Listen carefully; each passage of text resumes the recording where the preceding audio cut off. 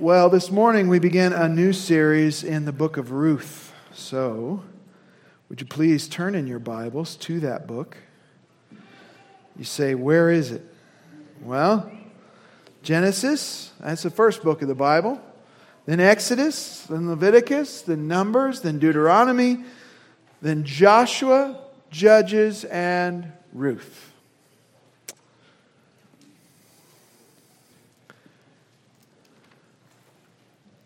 It's a short book. You could miss it. Only 4 chapters. So it'll only take us about the next 5 weeks or so. That's pretty good. I'm moving pretty fast, I think. To look together at this timeless story of God's gracious acts of redemption in the lives of His people. God is a redeemer. He redeems our circumstances, our trials, our tragedies, and yes, our souls.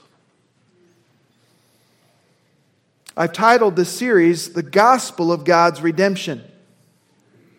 The Gospel of God's Redemption. As you know, the word gospel means good news.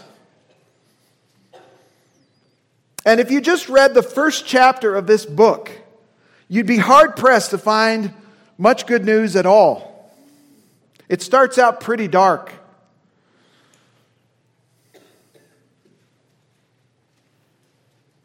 Furthermore, we'll find very little in this first chapter that would lead us to think that there was any hint of redemption in this story at all.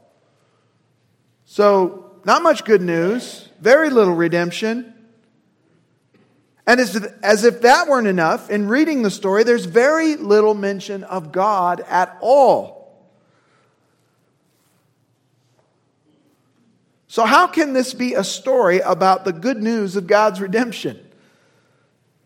Well, as we're going to see, as the story progresses, it becomes clear that God is indeed at work, and that is indeed good news, and that He is indeed bringing about redemption for His people.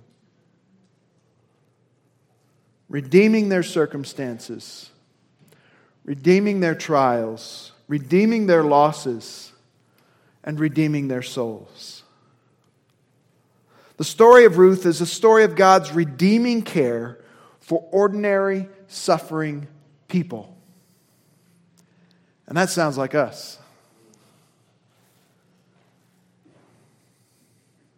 It is the story of God's redeeming our suffering and turning it into eternal good. It is the story of God's plan as well to bring a Redeemer who would save His people from their sins. It is the story that reminds us of the words of that great old hymn by William Cowper. God moves in a mysterious way. Let me just read a few of those verses. Speaking of God's providence in all the circumstances of our lives, even in our losses. God moves in a mysterious way His wonders to perform. He plants His footsteps in the sea and rides upon the storm. Deep in unfathomable mines of never-failing skill, He treasures up His bright designs and works His sovereign will. Ye fearful saints, fresh courage take. The clouds ye so much dread are big with mercy and shall break in blessings on your head. Judge not the Lord by feeble sense, but trust Him for His grace. Behind a frowning providence, He hides a smiling face. In many senses, that is the story of the book of Ruth. That behind a frowning providence, God hides a smiling face. It takes faith to believe that. And we're going to see one of our main characters, Naomi, even this morning, struggle to believe in God's smiling face as she experiences God's frowning providences in her life. And if you can't relate to Naomi in that, then you haven't been through much in this life yet. It's just 4 chapters long. The little book of Ruth has been called the perfect short story. It seems to have all the elements of a great story: strong bonds of family and friendship, a series of tragic losses, threats to relationship, foreshadowing, plot twists, recurring themes, and even a happy ending. But it is far more than just a good story. It is divine truth. Its words are inspired by God, and it is intended to teach us about who our God is. The book of Ruth teaches us the good news that God is a gracious God who is committed to sovereignly redeeming our lives from the devastating results of sin. Now, we're not going to have an outline this morning, but that is the main point I want you to walk away with this morning. I'm going to say it again. You ready? The book of Ruth teaches us the good news that God is a gracious God who is committed to sovereignly redeeming our lives from the devastating results of sin. That's so important, I'm going to say it one more time. The book of Ruth teaches us the good news that God is a gracious God who is committed to sovereignly redeeming our lives from the devastating results of sin. So, let's look at this story of good news of God's plan to redeem. Ruth chapter 1. Let me read it for us. I'll read the whole chapter so you follow along. Ruth chapter 1, verse 1. Now it came about in the days when the judges governed that there was a famine in the land, and a certain man of Bethlehem in Judah went to sojourn in the land of Moab with his wife and his 2 sons. The name of the man was Elimelech, and the name of his wife Naomi.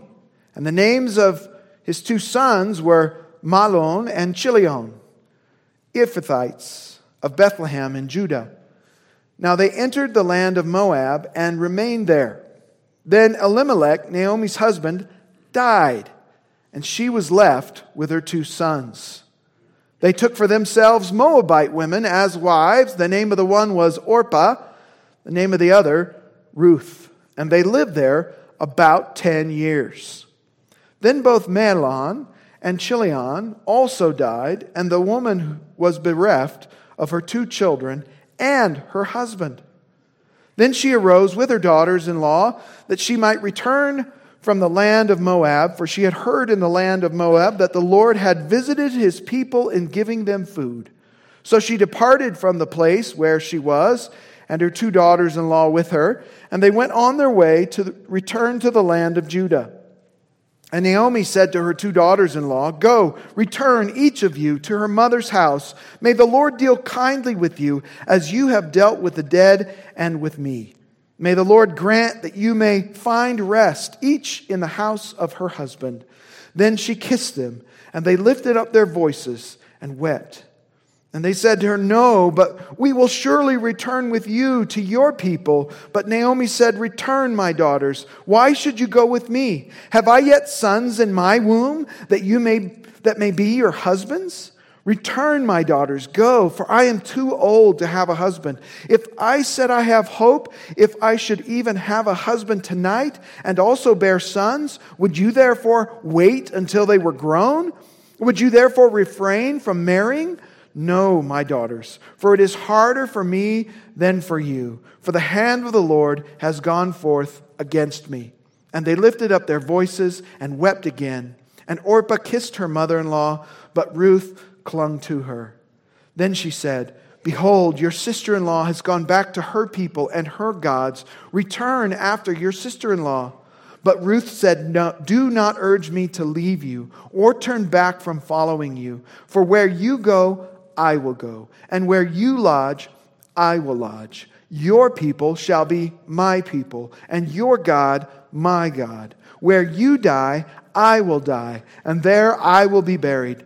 Thus may the Lord do to me and worse, if anything but death parts you and me." When she saw that she was determined to go with her, she said no more to her. So they both went until they came to Bethlehem. And when they had come to Bethlehem, all the city was stirred because of them. And the women said, "Is this Naomi?" She said to them, "Do not call me Naomi.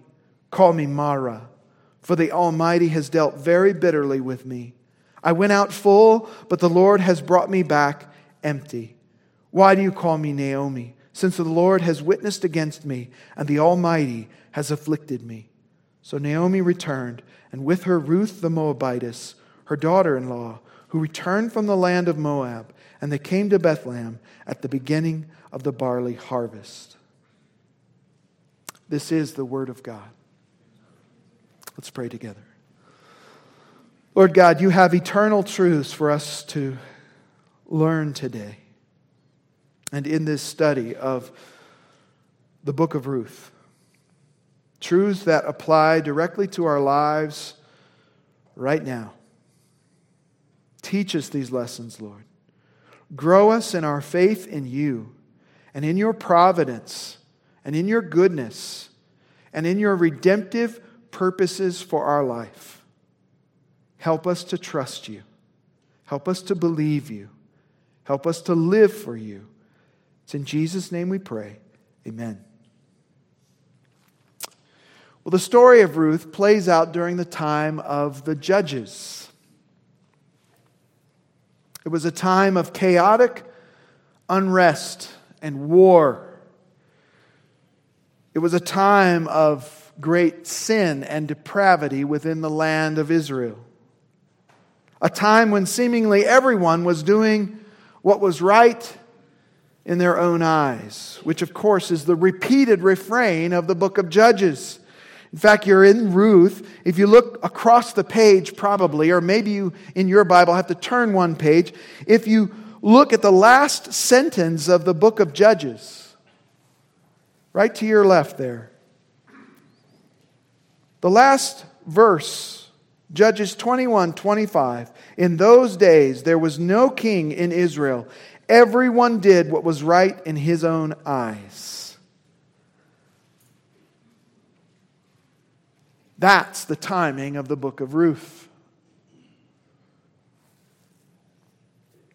It's a time of darkness. It's a time of moral relativism. And that sad state of moral relativism sounds very much like the very times we're living in now. For we too live in a time when it seems that everyone is doing what seems right in their own eyes. So the time period of the Judges and of the book of Ruth in Israel's history comes after the conquest of the Promised Land by Joshua, but before Saul became the first king. So it roughly covers the time of years between 1380 and 1045 BC. It was a period of time that was quite dark. Israel was, by and large, forsaking the law of God, and they were a law unto themselves. It was a time of lawlessness and chaos. As a result of Israel's disobedience, God would punish them through a series of punishments. Sometimes this punishment would come by way of oppression from an enemy. Sometimes it was through drought and famine. And sometimes it was through drought and famine caused by oppression from an enemy. I want to show you an example of that. Look with me back at Judges chapter 6.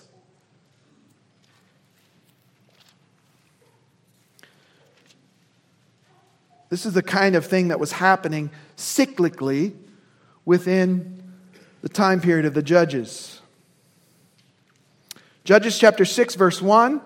Then the sons of Israel did what was evil in the sight of the Lord, and the Lord gave them into the hands of Midian 7 years. The power of Midian prevailed against Israel. Because of Midian, the sons of Israel made for themselves the dens which were in the mountains and the caves and the strongholds. So you have Israelites fleeing from the Midianites. And so they're hiding out and they're going to places where they can be safe. Verse 3, for it was when Israel had sown their fields that the Midianites would come up with the Amalekites and the sons of the east and go against them. So they would camp against them and destroy the produce of the earth as far as Gaza and leave no sustenance in Israel, as well as no sheep, ox, or donkey. For they would come up with their livestock and their tents, and they would come in like locusts for number. Both they and their camels were innumerable, and they came into the land to devastate it. So Israel was brought very low because of Midian, and the sons of Israel cried to the Lord. Now this is just the kind of dark and bleak circumstances in which the story of Ruth is set. And one author said that the book of Ruth is a pearl in the pig pen of the judges. That's a good way to say it. That was J. Vernon McGee. Our text says again in verse 1, back to Ruth chapter 1. It begins by telling us that there was a famine in the land. Though we can't be certain of the exact date, it's during one of these times of great famine and national distress that this story of the book of Ruth is set. Now, in the last half of verse 1, we are introduced to some of the people of this story. It says, now it came about in the days when the judges governed that there was a famine in the land, and a certain man of Bethlehem in Judah went to sojourn in the land of Moab with his wife and his 2 sons. Now there's a touch of irony already in this story. Bethlehem, the place where this family is from, is literally the house of bread. Well, in the house of bread, the cupboards are bare. In Bethlehem, there is a famine. Bethlehem is located about 6 miles south of Jerusalem. And of course, we know that later on in history, Bethlehem was the hometown of King David and the birthplace of Jesus. Both King David and Jesus, as we'll see as the story unfolds, become prominent part of the enduring story of the book of Ruth. Notice that this family went to sojourn in the land of Moab. The term sojourn indicates that this journey to Moab was not intended to be a permanent one, a permanent situation. They were only sojourning. They were intending to be temporary residents who left Bethlehem in search of food and to escape a famine. Now, verse 2 tells us that the name of the man was Elimelech. Elimelech. His name means, my God is king. Elimelech. The name of the woman was Naomi, which means pleasant or lovely. Nice names. As we'll see, the meaning of her name is important to the story, even here in chapter 1. The names of their 2 sons were Mahlon, which means something like sickly, and Chilion, which may mean something like pining or even something as dark as annihilation.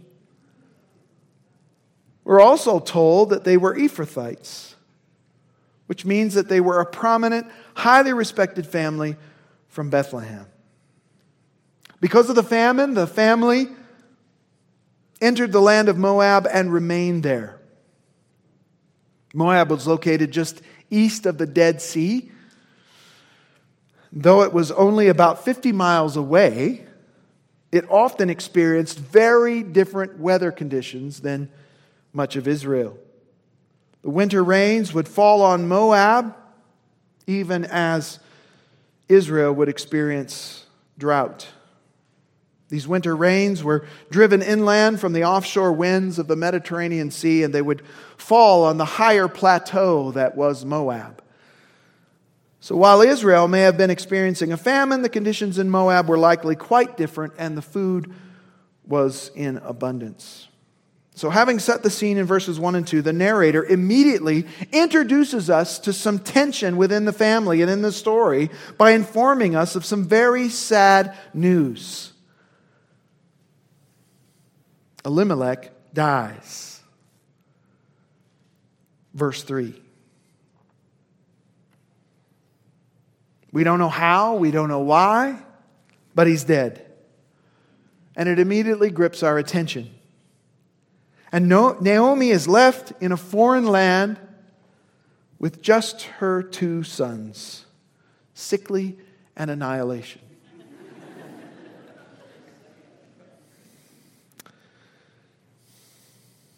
There is some foreshadowing going on here. As great as the loss of her husband was, at least she has her 2 sons to help her survive in this foreign land. In verse 4, we learn that Naomi's 2 sons married Moabite women. Now, the Moabites, along with the Ammonites, were the descendants of the incestuous union between Lot and his daughters back in Genesis 19. And we looked at that when we studied Genesis together. So, in a sense, these are distant cousins that these 2 Israeli boys have married. Now, unlike intermarriage with the Canaanites, the practice of intermarriage between Israelites and Moabites was not strictly forbidden, but it was highly regulated and therefore somewhat discouraged. The offspring from an Israeli-Moabite couple could not enter the congregation for worship for 10 generations, according to Deuteronomy 23:3. So there were limits to how much a part of the life and worship of Israel that you could be through an intermarriage like this, though it was not strictly forbidden. So despite Naomi losing her husband, she is perhaps comforted in the knowledge that her sons have wives and will likely produce grandchildren for her soon and preserve the family name. The names of these 2 Moabite women were Orpah and Ruth. Orpah, not Oprah. That is actually Oprah's legal name at birth, Orpah. But people kept mispronouncing it, so she just changed it to Oprah. Orpah means either neck or stubborn. May have referred either to her striking beauty or perhaps to her unrelenting obstinance. We don't know for sure. Ruth's name means friendship, a name that she dramatically lives up to in our story. We're next told that they lived there in Moab for about 10 years. It's a long time, a decade. In verse 5, however, tragedy strikes again. Mahlon and Chilion die. Again, we're not told why or how they died, the circumstances of their death. All we're told is that they're dead. And so now Naomi is left without her husband, without her 2 beloved sons, no blood relations. And that is the stage that is set for the rest of this book. Naomi is devastated. Her future has been obliterated. Her blood relatives are dead. Her hopes for a future for her family line, which was huge in that culture, are over. And she knows it. The stage has been set. What will happen to Naomi and her 2 daughters-in-law? What will they do? How will they survive? Is there hope for them? Verse 6 tells us that about this time, word reached Naomi that the situation back in Bethlehem has dramatically improved. The Lord, Yahweh, that covenant name of God, has visited His people once again and is giving them food. The famine has ended, and so Naomi decides it's time to go home. Albeit empty-handed. But home, she knows, would not be the same. She'll be returning home without her beloved husband and without her 2 sons. Put yourself in Naomi's shoes. Verse 7. Naomi and her 2 daughters-in-law begin to make their way toward the border of Israel and Moab. And now at some point along the way, no doubt Naomi rehearsing this in her mind, she speaks to her daughters-in-law. In verse 8, she tells each of them to return to their homes, each of you to her mother's house. Go back home. There is no future for you here with me, and there is no future for you in Israel. What are 2 Moabite girls going to do in the land of Israel? Go back home. In those days, 3 widowed women, all living together, would struggle to make it. It would be better for Orpah and Ruth to return to their homes and find husbands, find some nice Moabite men to marry, and be part of a new family. For with Naomi, there would be no prospects for finding them a husband. No one wanted a Moabite woman in the land of Israel. So Naomi prays for them. She prays for them. She says, may God deal kindly with you. May Yahweh, still calling on Yahweh as the covenant name for God. May Yahweh deal kindly with you as you have dealt with the dead and with me. You've been kind and wonderful daughters-in-law, and may the Lord reward you for that and give you rest from these troubles by giving you husbands, verse 9. And she kissed him, and they all wept together and cried aloud. What a scene. What a moment. They've come to this place where they will part from one another. And Naomi is convinced of it. She expresses her love. She prays over them a prayer of blessing for their futures and expects that she will see them no more. And they cry together.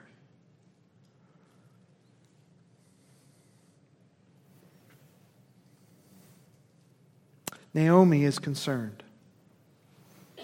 It's time to say goodbye to these girls that she loves so much, once and for all. She would return to Bethlehem alone and try to eke out an existence as a widow with no sons to support her. So, Orpah and Naomi respond to this with objections. Verse 10. No, but we will surely return with you to your people. We want to go with you. Apparently, Orpah and Ruth have attached themselves to Naomi and to her family and to her customs and to her God. So Naomi really tries hard to dissuade them from going with her. Verses 11 through 13. Go home, my daughters. Why come with me? Am I going to have any more sons that you could marry? Is that possible? You see, it was the custom of the day to practice levirate marriage. And we're going to see more of that unfold in the book of Ruth. If a wife's husband died before they were able to have children, then the deceased husband's brother or other close relative was obligated to step up and take his brother's widow as his own wife. And that's outlined in Deuteronomy 25, verses 5 through 10. But the problem is, Naomi knows she has no other sons. There's no other sons to step up, and there's no prospect of other sons. In fact, Naomi says, look, I've got no more sons to offer you. I'm so old, I can't even get a new husband. But even if I were to get a new husband and married again, even this very night, and I were to somehow, despite my years, become pregnant and bear sons, are you going to wait around 18 to 20 years for them to come of age and be old enough to marry? No, of course not. This is absurd. This is a dead end for you, ladies. So would you really choose to go with me? And therefore be choosing, in essence, not to get married and not to have children? No, of course not. Go home. Your situation in life is far better than mine. My situation is harder. Literally, she says, my situation is more bitter. It's more bitter for me than for you, for there is still hope for you to get remarried. But as for me, my situation is far worse. For the hand of the Lord has gone forth against me. And the text says that they all lifted up their voices and wept again. Such a heartbreaking scene. Notice that from Naomi's perspective, this has all happened because Yahweh's hand was heavy against her. The hand of God symbolized the irresistible, sovereign power of God to either bless or curse. And Naomi sees it as cursing. For the hand of God has gone out against me. She sees God as her enemy, and that He has gone to war against Naomi. The Almighty has afflicted me. Naomi is interpreting the events of her life and concluding that God must be against her. Ever been there? Ever wondered that?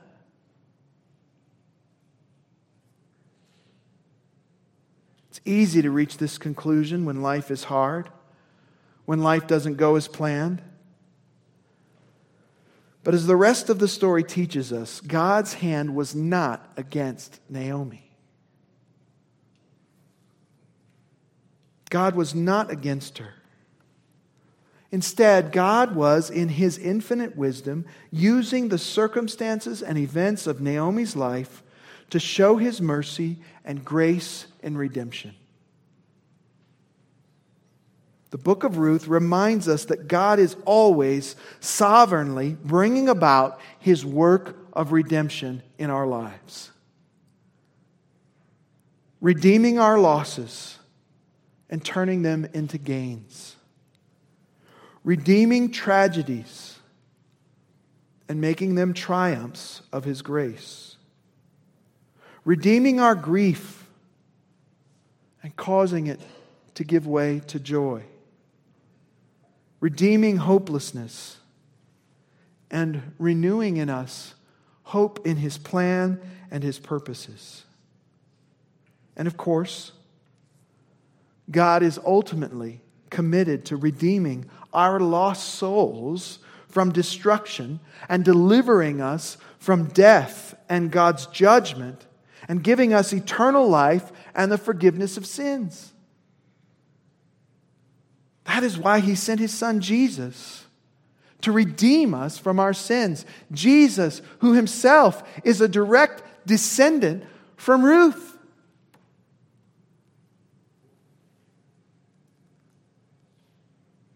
So there they are on the road, and they cry one last time together. Orpah kissed her mother-in-law goodbye and returned home. But as for Ruth, it says she continued to cling to Naomi. So Naomi says to Ruth, look, your sister-in-law has good sense. She's decided to go home. You should do the same thing. Go on. Return to your people and return to your gods. Go on and return with your sister-in-law. Now look down to verse 19. Naomi returns to Bethlehem, and it creates quite a stir. Of course, Ruth is with her. And we'll look at Ruth's response in just a moment. Naomi returns to Bethlehem. They both went on until they came to Bethlehem. And when they had come to Bethlehem, all the city was stirred because of them. And the women said, "Is this Naomi? Is that her? It's been 10 years. She is not looking good. Those 10 years have not been kind to her." No, they hadn't. She's lost her husband. She's lost her 2 sons. She believes she's basically in the world alone, with no one by her side except a widowed Moabite girl.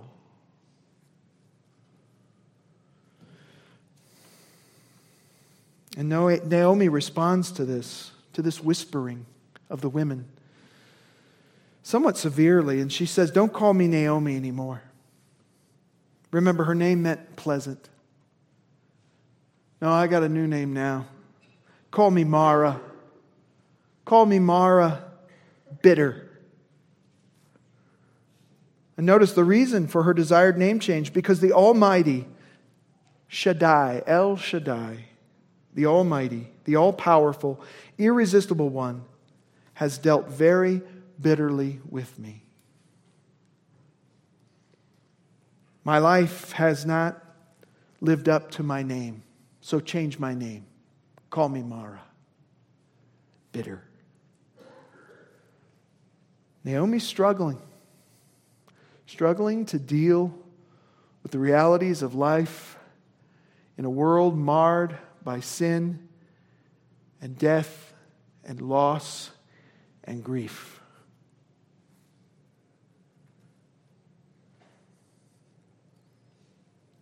Now, I want us to conclude today by looking at Ruth's response in verses 16 and 17.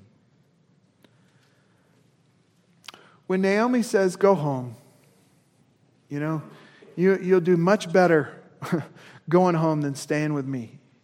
Your future lies somewhere else, not at my side. But look at Ruth's response, verses 16 and 17. And Ruth demonstrates here a remarkable and exemplary loyalty and faithfulness, both to her mother-in-law and, more importantly, to the one true God, Yahweh. Notice what she says. Ruth said, "Do not urge me to leave you or turn back from following you. Don't dissuade me. For where you go, I will go. Where you lodge, I will lodge. Your people shall be my people, and your God, my God. Where you go, I will go." I'm going to follow you, Naomi. I'm hitching my wagon to you. Where you go, I'm going. Where you lead, I will follow. Furthermore, she says, "Where you lodge, I will lodge." I'm going to live with you. I'm not just looking for a point of entry into a new country and going to leave you. No. I'm going to live with you. I'm going to help you. I'm going to be by your side. Whatever happens, whatever comes, know that we'll go through it together. Your people shall be my people. I'm going to identify with you and with your people. Ruth understood, apparently, that the Israelites were the people of God, the descendants of Abraham, Isaac, and Jacob, and the recipients of God's covenant blessings. And Ruth understands here that her greatest blessing would come from staying near Naomi and not in returning to her homeland and to her false gods. Her greatest blessing would be to live among the people of God in Israel. And she caps it all off with this: "Your God will be my God." I'm going to worship with you, Naomi, your God, the one true God, Yahweh. You see, the people of Moab worshipped Chemosh, a false god who required child sacrifice. Ruth knew that was not a future. That was not hope. That was darkness. That was evil. She would follow Naomi as Naomi followed her God, Yahweh. And she says, where you die, I will die. I'm going to do this until the day I die. I will die in the same country in which you die. And then she seals it with a vow. She says, thus may the Lord do to me, and worse, if anything but death parts you and me. This speaks to the seriousness of Ruth's commitment to Naomi and to Naomi's God. She's making a vow before the Lord, with the Lord as a witness, and with her own life as the guarantee. Ruth rightly understood that her spiritual blessing was tied to God's gracious, redemptive covenant with His people. And that Yahweh is the one true God.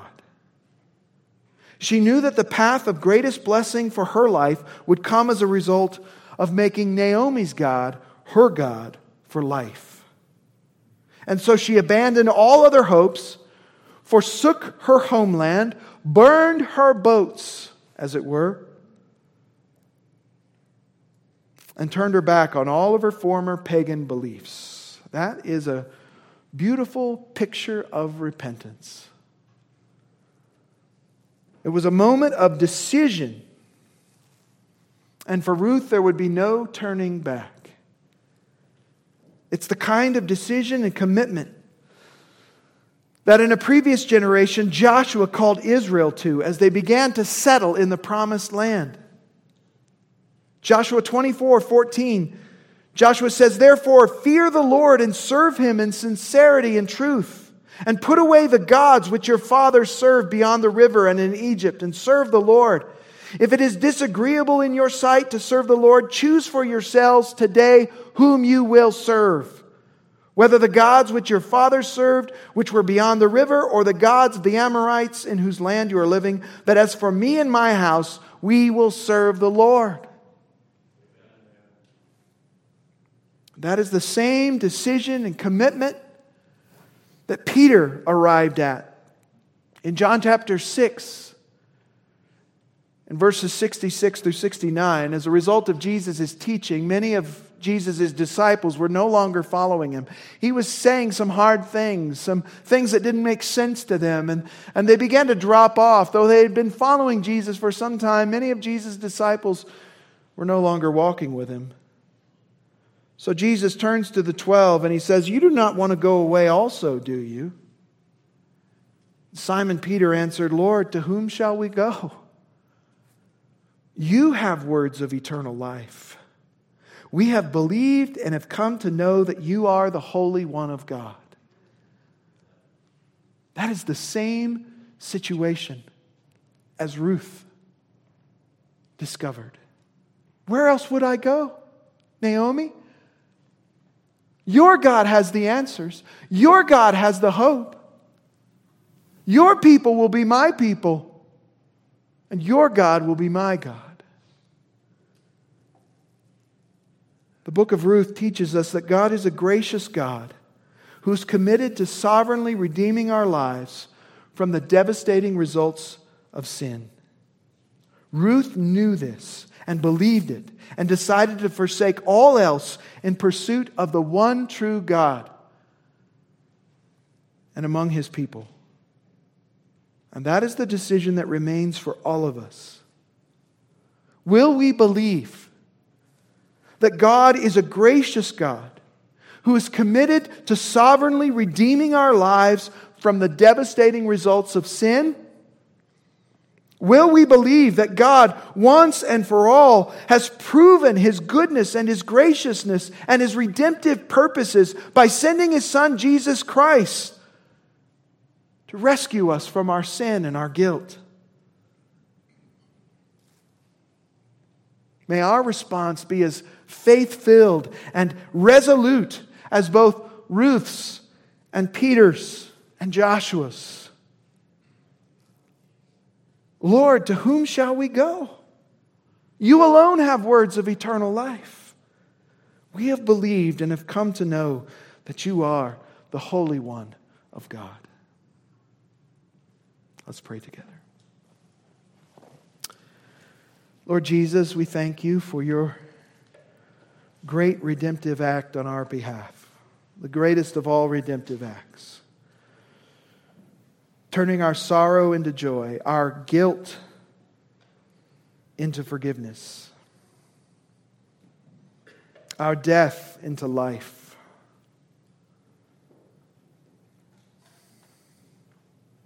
We celebrate your table and the gospel to which it points. We thank you for your faithfulness, perfect faithfulness. Our faithfulness will always be imperfect. It will always have fits and starts. It will always be marred by unbelief and failure. But your faithfulness is perfect. And because you are perfectly righteous, we have hope of righteousness through faith in you and your finished work. We thank you for the bread and the cup that point us to your body and blood.